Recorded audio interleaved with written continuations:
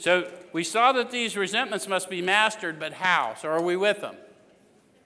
I've got to figure out a way to master resentments. I don't even know what all my resentments are. They seem to crop up without explanation, but I have to master them because I'm tired of being prey to misery and depression. True? Okay. So we could not wish them away any more than alcohol. So what does it sound like the first thing they tried was?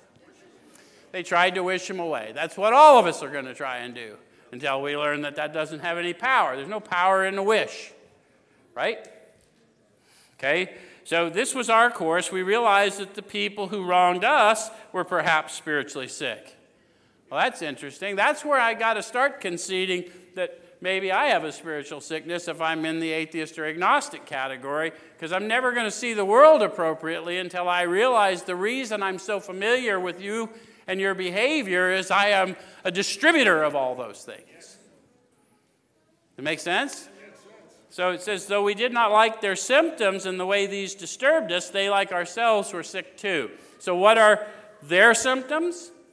I don't know, but I know what mine are. Selfishness, dishonesty. Fear, guilt, shame, remorse. Yeah. Anyone relate to Sean? Selfishness, dishonesty, resentment, fear, shame, remorse. Anyone relate to those? Okay. So the reason I'm so good at spotting them is because I've been full of them. And what I need to do is make sure when I'm seeing them that I'm not seeing my thoughts and I'm actually seeing. I need vision, not just eyesight. Eyesight without insight is spiritual blindness. Make sense?